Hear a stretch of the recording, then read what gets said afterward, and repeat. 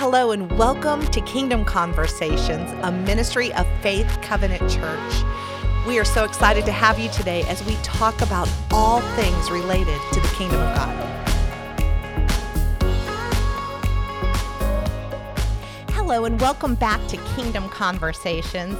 Today is such an awesome discussion. I'm so excited that we have our lead pastor, Kevin Dean, and our associate pastor, James Kendall.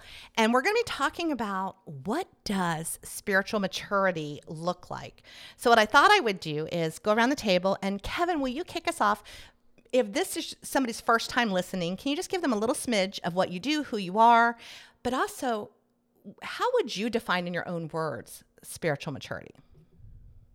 Okay, so that's a layered question there. There's a lot to that. No, so if you want to know who I am, I guess I'm a native of Florida and a native of St. Petersburg. And so I love the city. I love the people of the city.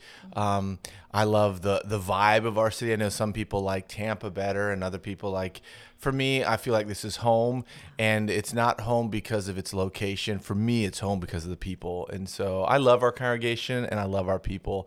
And so I think that's important to know about me if you're going to know me, is that our people matter to me. When it comes to spiritual maturity, how I would define that, in two ways. I would say it's sort of a destination and it's a process. And so the picture I would probably use with that is our understanding of owning a dog. If you are in elementary school, your understanding of the family dog is, hey, I get to play with it. It's all the good things about it. It's pretty simple. Once you get into high school, there are other things that compete for your affection. And you begin to this idea of you want the dog to be there when you get home and you love the way the dog greets you, but your life becomes a little more compartmentalized, but you begin to understand someone's got to feed the dog and someone's got to walk the dog. You just don't want it to be you. And then as you get into college and you leave and go away someplace, you want the dog to be there when you get home. You understand that the dog has a finite lifespan. You begin to want your own dog when you want to have that. But then when you move into home ownership, or you begin for the very first time to own your first dog, you begin to understand things like vet bills and boarding when you go on vacation. And even when you begin to have children, and when you become a grandparent, you begin to think, how does the dog interact with the kids? And so there's this ongoing maturing understanding of what dog ownership looks like. And I think our faith is the same way. Spiritual maturity can be very simple when you first come to Christ. Hey, I get basic 101 stuff. I love Jesus, and that's enough. And then as you begin to grow, you begin to realize that there's more to our faith than just, hey, Daddy, how you doing? High five it, and that's it. It begins to interact with your world differently. And as you progress, you begin to understand spiritual disciplines. You begin to understand how your faith impacts those around you. And pretty soon, your eyes come off yourself, and you really begin to see a hurting and dying world and the power of the gospel transformation in people's lives. That is both a destination and a process. That is such a great answer, and one that I never heard of. And it made me think of the thief on the cross, because in some ways, like, he got to go right to heaven. But then in some ways he missed out on the process that maybe the disciples got to have, or that we get to have. That's good. So Pastor James, same question. What would you add to that? Do you have anything you would add to the definition of spiritual maturity? And tell us something about you. Well, I am not a native of Florida. I'm from Missouri originally, lived all around the Southeast, and a few-year, I'll call it a mission trip in California.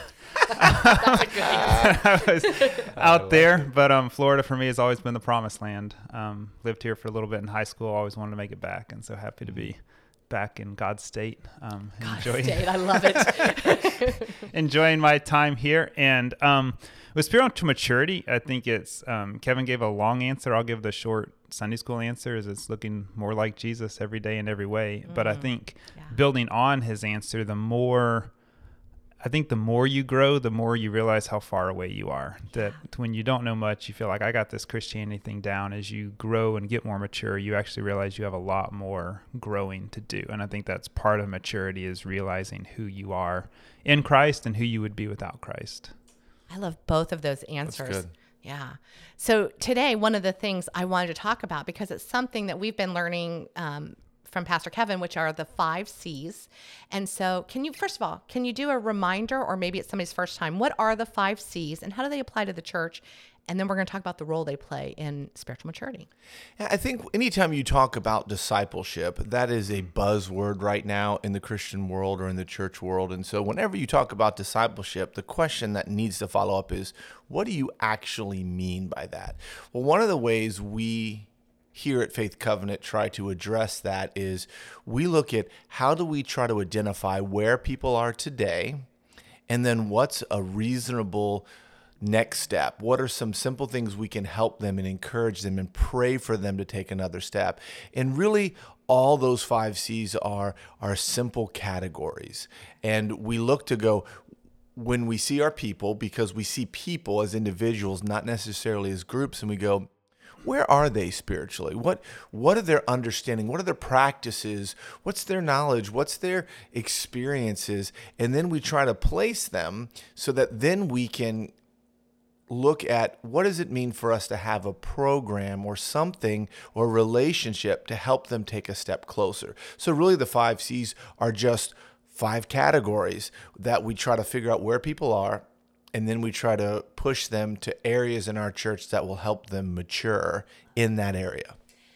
Being a former nurse, I think it's kind of a triage tool that you use to find out where to help somebody Absolutely. the very best you can. Oh, I like that. It's a great example. Yeah. What would you say to that, James? Anything you'd add? No, I think it's just good. It's a good way to help see where people are and then think of some good tools and some good just specific things that they need to work on to really take the next step in their spiritual growth. Yeah, and really for us, it's not a perfect tool. We know that there are people you might be partly in 2 and partly in 3, and that's okay. It's not, there's only 5 categories. There's a lot of uniqueness to people.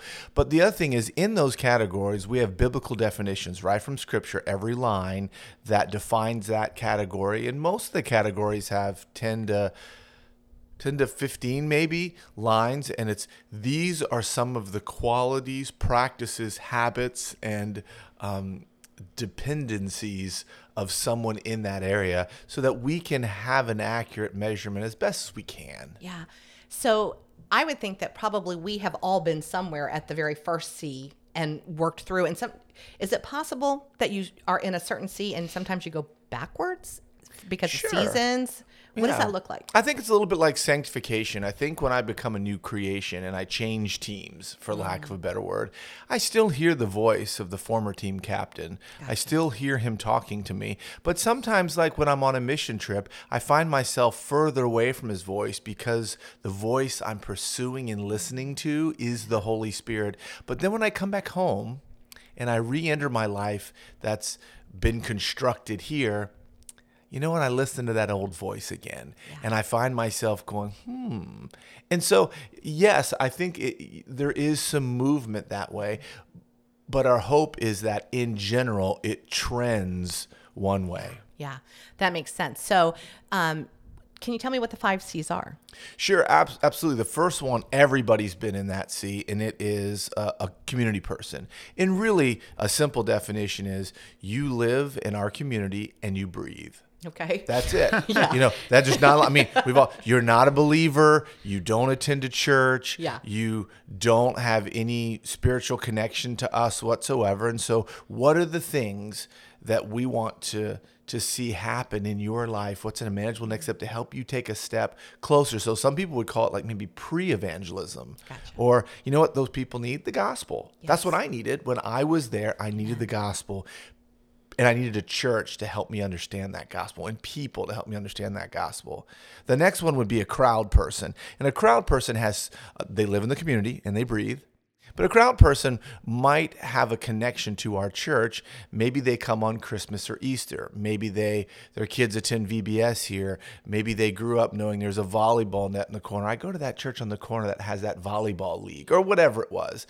But they really don't know. They still need the gospel, but there are a few other things that at least they are open to spiritual things and they are trying to understand, what does assurance of forgiveness look like? What does a community look like? What does it mean to be known and to know on a deeper level because they're beginning to experience some basic community. So it's like there's familiarity now. Absolutely. Yeah. Absolutely. And there's a heart that seems to be softening. And so they begin to look at the gospel through a different, deeper lens. Okay. A convinced person is someone who has come to know Christ. And this is sort of like Christian 101, if you will. This has, hey, I'm saved. Yes. And there's a lot of Christians who have aged physically, but have not aged spiritually. And so they're kind of sitting at 101 level. And so for those people, we desire for them to understand the need for Bible study and prayer and fellowship and evangelism in order to grow in their relationship. We want them to understand some basic Christian doctrines of the Bible, the character of God, the attributes of God. We want to see them look to be honest in presenting their requests to God and even a lifestyle issues, to begin to look at their lifestyle and engage there. And then the next C would be a committed person. This is, I would say, for lack of a better term, like 201. Okay. So this is a person who would say, there's more to this looking like Jesus every day in every way than I originally thought. And so they begin to be faithful to the authority that's placed over them. They begin to glorify God rather than glorify self. They really begin to go into some deeper things. They know the gospel and are ready to present the gospel. They possess a forgiving heart. They're in God's word consistently. Apologetics begin to roll in, but their eyes still tend to be on their own development. Because that final C is what we call a core person. And this is someone who has a heart not only for their own personal growth, but they have a heart for their peers at work, for the people where they live, learn, work, and play, for their children, for their neighbors, for their family members. And they begin to work on, what does it look like to steward my resources in a much deeper way? What does it look like? What does humility really look like in a follower's life? What does it look like to continually evaluate my life through the lens of the fruit of the Spirit? Okay. That's a different person. And eyes come off themselves and they begin to walk with people in the same journey they are walking on themselves. Wow. Not something they finished. Yeah. They're still walking it, but they're walking it with others. If I were to summarize what I just heard you say, I would say that it goes from that place that they're out in community and I'm kind of isolated in my home. It's just about me, to, hey, I might want to plug in. I might want to have familiarity, but you can't get too close, to finally realizing I need to be in community. And I think that's a hard thing in this world today because we're so social media minded. We confuse proximity and actual we think it's the same thing as online as being in person. So then when I'm thinking of is that 4C then when we start going, we're going to be plugged into a small group. We're going to be accountable. We're going to participate. And then 5C is where we start to multiply out and we start to invite other people to join us. Is that? Certainly. I think you could join a small group much earlier on, but the reason you join that small group is probably different when you're a 3C. If you're a convinced person, sometimes you join because your spouse asks you to. Yeah. Sometimes you join because you want friendship. Sometimes you join because you feel like, at least at our church, we talk about it all the time. And so if I'm going to be a part, apparently I need to, yes. So your motivation. But the longer you're there, you're like, these are my people. And I'm understanding my Bible differently because I'm reading it, maybe knowledge. I would say when you're in a small group, content, relationship, and experiences happen. And when those circles overlap, the Holy Spirit does an incredible work in your life. I love that. So let's stop for a minute and talk about content, which is knowledge. It's taking in all that knowledge. Pastor James, what is the difference between, are there people who really know the Word of God, but maybe they're spiritually not mature? And why would that be? Yeah, I mean, I think knowledge is important. If you don't know who God is, if you don't know who Jesus is, if you don't know the Bible, then you can do whatever you want to. The Bible is our standard that shows us what we have to measure up to. So the knowledge part is important, but I think maturity comes more than knowledge. And the way I think of it is when I was in seminary, I worked at a after-school program at a local private school. taking care of the kindergartners when they got out. And there were several kids that came that were too young to be in kindergarten. They couldn't go to public school because they didn't meet the cutoff, but their parents were determined that they had the prodigy child. And so they would put their kid in kindergarten in this private school because their kid was so smart. And their kids were book smart. They could read even though they were 4. They knew math. But interacting with the other kids, they were terrible. They couldn't play well with the other kids. They didn't get along. They had this great knowledge, but maturity for interacting with others was very low on their scale. And so knowledge is important, but that's not the only defining part of maturity. You do have to know what the Bible says. You do have to know who Jesus is, but then maturity is the way you live it out, the way you apply it, the way you interact with others, the way you treat others. I've known people that know a lot of Bible verses, but they're complete jerks. And, so you got to have both in there. You have to have the knowledge, but then more than that, it's what you do with it and how you live it out. So good. So good. We're reading in Proverbs right now in Aspen, and we just defined wisdom, and it says wisdom is knowledge with application. And so I think wisdom is the practice piece. So let's talk about the practice piece. It's pivotal in our church. We talk about it all the time. I think it is life-changing. How would you explain the practice piece to somebody who's never heard that before, Pastor Kevin? Well, I think, like James said, there's this idea of knowing, and then there's an idea of living. And so even with the knowledge, maybe in wisdom discussion we just had, every parent knows what this means, because when their child comes home after a curfew, it's one thing to know what time they were supposed to be home. It's another thing to be home or to have a contrite heart that they were late, because God is not, this might be a little controversial, I don't know that he's after my perfection as much as he's after my contrite heart, a broken spirit, someone who is longing to look like him. And so the practice becomes, I don't want to talk about forgiveness. What does it look like to actually do it? Last night, the students had movie and theology night, and so we watched the movie Wonder. It's a great movie, and afterwards, we began to have this conversation about things they learned in the movie and what they learned about God, and they were wrestling with how we want to be forgiven when we're the offender, but when we're the offended, we don't want to extend forgiveness. And they were really wrestling with that. Practice means sometimes I'm going to have to risk forgiving even when I don't want to. And so there's putting into practice and allowing the Holy Spirit to reign in my life. And how do I live joyful outside of circumstances? How do I not have situational ethics? How do I really listen to the Holy Spirit step by step in the day and follow his leading to either stop and pray for someone? We did this on a mission trip this summer with some of our young adults who were in Detroit. And one of the hardest things for them to do is sit and wait and listen rather than to do and ask the Holy Spirit to bless.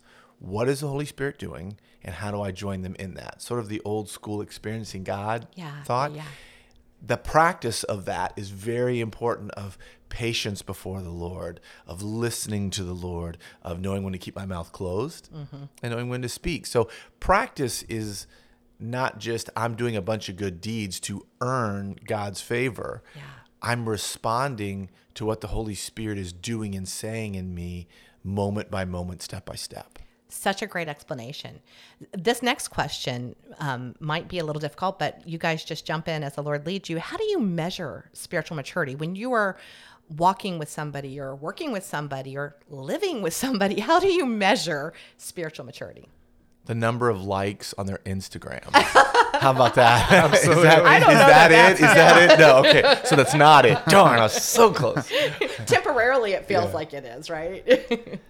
Yeah, I mean, Jesus says you'll know them by their fruit. I think some of it goes back to the fruit of the Spirit: love, joy, peace, patience, kindness, goodness, gentleness, faithfulness, self-control. How do they demonstrate those, not just in the good times, but in the bad times, is really when the fruit comes out, when it matters. I also think some of the qualifications in 1 Timothy and Titus for elders is a key gauge as well. Because while that's the requirements for elders, that's signs of spiritual maturity. And so looking at those, how do people measure up on their self-controlledness, their temperateness, their dedication to their spouse? I think those give us good guidelines, a good list, a way to look at people and say, hey, how do they measure up to these biblical requirements or these biblical descriptions of what maturity and being filled with the Spirit should look like? Yeah, we should all aspire to that list, Absolutely. even if we're not aiming to be an elder in the church. Absolutely. Oh, that's really good. Well, because those qualities speak to my vertical relationship with God, but they also speak to my horizontal relationship with others. So there is not only who I am when no one's looking, who I am in my relationship with Christ and what he's doing in me and through me, but it's also what does it look like in my relationships? Because part of those qualifications are, do you have a good reputation with, around, do people look at you and go, there's something different about you? Yeah. You as a small business owner do things differently. You as a whatever, boy, you throw me for a loop because I don't understand. Yeah. And that's usually a sign of So going, good. perhaps Yeah. something's different in their lives. They're doing business. They're doing their families differently. Yeah. When you start to hear things like, really, that doesn't make you mad, or you know that God is doing a work because the old you that you would have responded to it, you see that fruit showing up. That's the most interesting thing of fruit is that we don't produce it. It's Holy Spirit given. And so sometimes we don't even see fruit being born. It's when somebody else points it out, right? And it's hard too because what we also want to do is we want to call it the fruits of the Spirit. And what we want to say is I'm growing in patience, but I'm not growing in Right. one of the other ones. That's not how it works. Right. He is working all of those in me, and the fruit of the Spirit should be those are changing in me. And so while I wish I could work on one Yeah. and just do one at a time, God, it doesn't work that way. And so maturity is you might not be growing in all of them exactly the same. I don't mean to imply that, but there is a sense of people see Kevin kinder today than he was yesterday. He should be more patient today than he was yesterday. Yeah. And it grieves their heart when they're not. Yes. So if you were talking to an audience right now who says, I really want to grow in knowing God, I really want to grow in spiritually maturing, what would you say to them? Read your Bible in community. It's the number one thing. You got to read the Word. You got to be in community. Yeah. You need to read the Word because you do need to have the knowledge and the conviction of the Holy Spirit. And you got to be in community with people that will encourage you, people that will challenge you, people that can point out your flaws, the ways that you are falling short. I think those are the two of the biggest keys for growing spiritually. What about just sitting at home and having your quiet time every day, but not in community? Where does that fall short? Well, it's definitely important that you read your Bible for yourself and not just listen to others. But if you're just doing it on your own, then you're subject to your own interpretation, to ignoring the passages you don't like, to ignoring your own flaws. Whereas when you're in community, when you're in others, they're going to bring out parts of the Scripture that perhaps you missed, perhaps parts that you did not see. And as well, because they see you, they love you, and they know you, they'll be able to see your flaws, your blind spots that you just don't see. So the community is a huge part. That's why you look at the Bible, they were together daily in houses, Acts 2, spending time in fellowship and the Word. That's very vital, is that you be part of a community and not think you can do solo Christianity. I really like that definition. And I like that you reminded us that it was a daily practice that they had. Well, that's very important. Yeah. So the most important word that James said there was the word in. He didn't say read the Bible and be in community. He said read the Bible in community. Yeah. So don't think that I read my Bible at home and then I attend a church service is at all what we're talking about. No, it's reading the Bible and then discussing the Bible in community. Iron sharpening iron. Correct. Right? It's reading your Bible and letting your Bible read you, and then sitting with a group of people and talking and mining it and having these connectors that help us not only understand what it says, but then help hold us accountable to do what it says or to stop doing. So there's a sense of, I need someone to help me. How would you define having the Bible read you? I can have the right answers to win a trivia contest. When I was a youth pastor, there was something called quizzing. They would memorize scripture and then they would sit in a competition and the moderator would ask a question. When you stood up, a buzzer would go off and then you would answer the question. That's reading your Bible. I've got all the right answers. Letting the Bible read me is right now, as we're walking through the book of Jeremiah, going, I wonder if I'm an idolater. I wonder if what God has for me is that I still worship my children, or I still am not leading in my home. And you begin to wrestle with your own sin. You begin to wrestle with these new callings that God is placed in your life, and you begin to wrestle with, okay, God, what does that mean? But that allows him the space to speak into your heart and into your life and interrupt you when we don't generally like interruptions. Whew, that's such a great example of what that looks like. Well, I know that we're getting close to the end of our time here. And so I had asked you to pray about, can you think of a time in your life that if you could do it over, you would do it differently? How have you grown in applying action to your knowledge? Well, I guess I'll go first. I would say for me, I would consider myself like the Apostle Paul, that I grew up knowing all the Bible stories. I was a pastor's kid, the quizzing. I knew all the answers, knew all the verses. When you had the Bible drills that we did to find the right passage, I always won. I was the nerdy Bible pastor's kids that knew all the answers. But with that came a lot of pride and a lot of, I've got it together. I'm the good kid. I do everything right. And I think for me, my spiritual maturity has grown in the area that it's not just the knowledge, but it's also in how you treat people. It's not just in seeing the problem with the world as the people out there, but it's seeing that the problem with the world is inside of me, that I've got sin inside of me. And yes, it may not be those people's sin, and it's easy for me to sit on my high throne and throw rocks at them and judge them for their sin, but seeing that it's my own faults as well, and that just knowing the Bible, winning all the quizzes, having all the Awana awards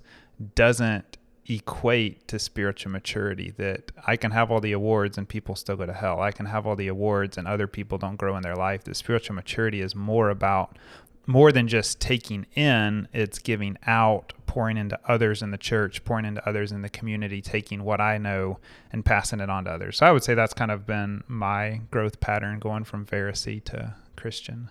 I love that. I loved when, I say this on almost every podcast now, but when Pastor James said, it doesn't say know the Lord your God, it says love the Lord your God. It's taking that knowledge so that you have an active, living, breathing, loving relationship, really knowing him. That's good. Anything you regret or would do differently, Pastor Kevin?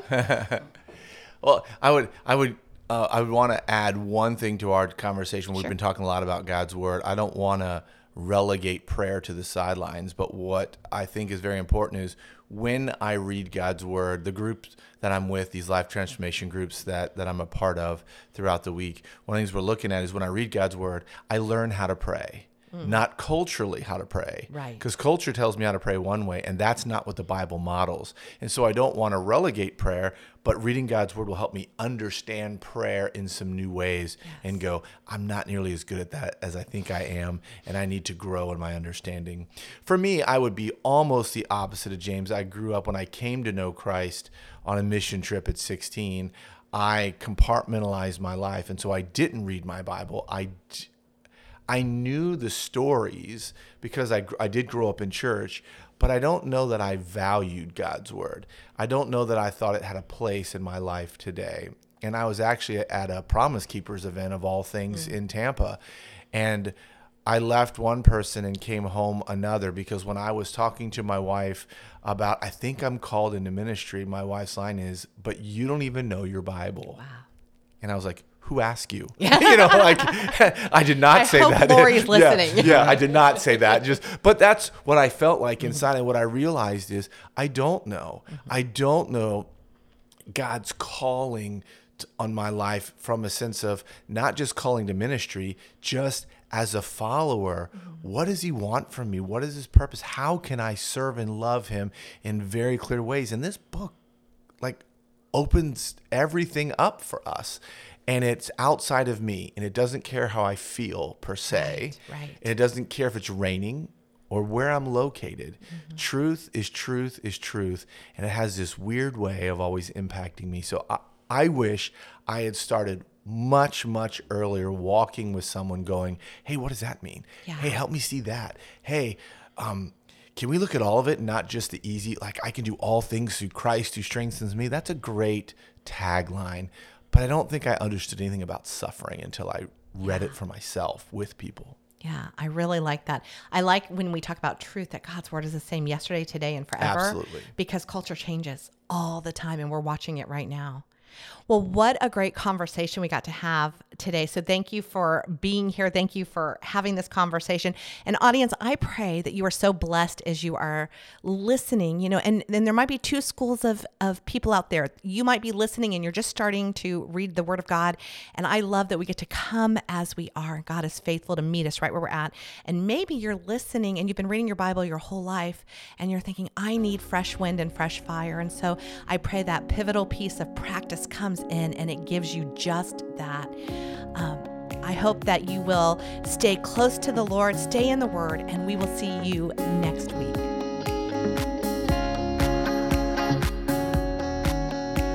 Thank you for listening to Kingdom Conversations. We look forward to you joining us next week.